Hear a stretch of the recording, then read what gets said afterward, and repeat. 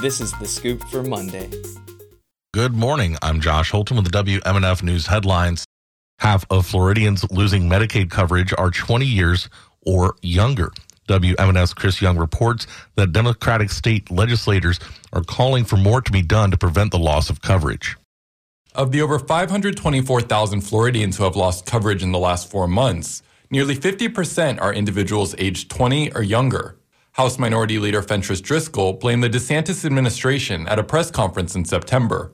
So Florida can and should be doing more to prevent eligible Floridians from being disenrolled from Medicaid, but there's been an absolutely unacceptable absence of leadership from the DeSantis administration.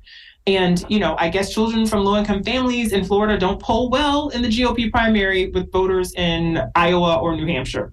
The Democrats are asking the state to expand the Department of Children and Families customer call center capacity, provide additional training to DCF staff, and increase the number of automated eligibility renewals. The Senate Health and Human Services Appropriations Committee will hear presentations on October 11th from AHCA, the Department of Children and Families, and the Florida Healthy Kids Corps about redeterminations, according to a calendar published Monday. Meanwhile, the Tampa Bay Times reports Florida terminated medical coverage for almost 63,000 residents during the pandemic, according to a new federal audit. For WMNF News, I'm Chris Young. The Tampa Bay Times reports Republican Governor Ron DeSantis' state transportation agency advised fertilizer giant Mosaic to double the size of its controversial proposal to test radioactive phosphate manufacturing waste as an ingredient in road building, according to documents filed to the U.S. Environmental Protection Agency. In March of last year, Mosaic asked the federal agency to take just under 500 tons of its phosphate byproduct called phosphogypsum and blend it into a test roadway at the company's facility in Mulberry.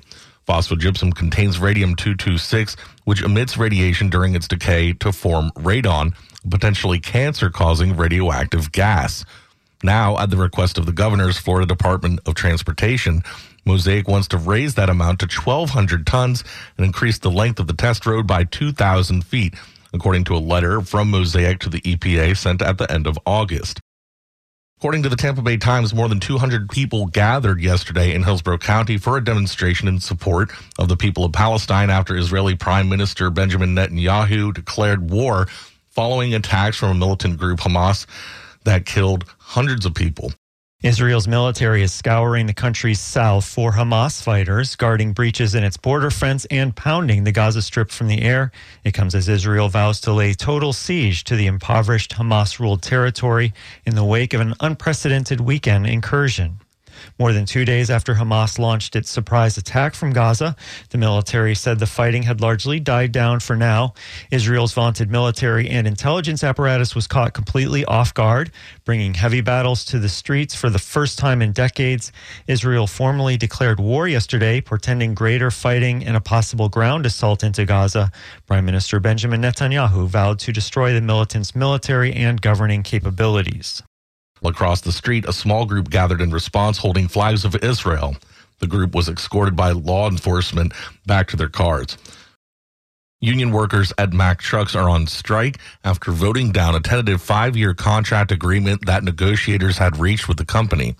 United Auto Workers said 4,000 unionized workers walked out at 7 o'clock a.m. today, adding to the turmoil in the industry that has ensnared all three big Detroit automakers. Union President Sean Vane said in a letter to Mack parent company Volvo Trucks that 73% of workers voted against the deal in results counted yesterday. The UAW represents Mack workers in Pennsylvania, Maryland, and Florida. Union leaders had reached a tentative agreement on the deal on October 1st. Over the past week alone, 2 political outsiders have taken steps to launch independent or third-party political bids, and the prospect of at least 2 more still looms. Leaders in both major parties acknowledge that the rise of serious outsider candidates threatens to undermine the strengths of Democratic and Republican candidates in the 2024 general election. Robert Kennedy Jr., an anti-vaccine conspiracy theorist and the part of the storied Democratic dynasty, is expected to become the latest to launch an independent or third-party presidential bid today. The rise of such outsider candidates in 2024 reflects the extraordinary unpopularity of both major parties. For the weather, it is cool and clear in the Tampa Bay area. Highs today in the lower 80s, overnight lows in the lower 60s. I'm Josh Holton with the WMNF News headlines on 88.5 FM and the WMNF app. This is The Scoop, recorded at WMNF Tampa.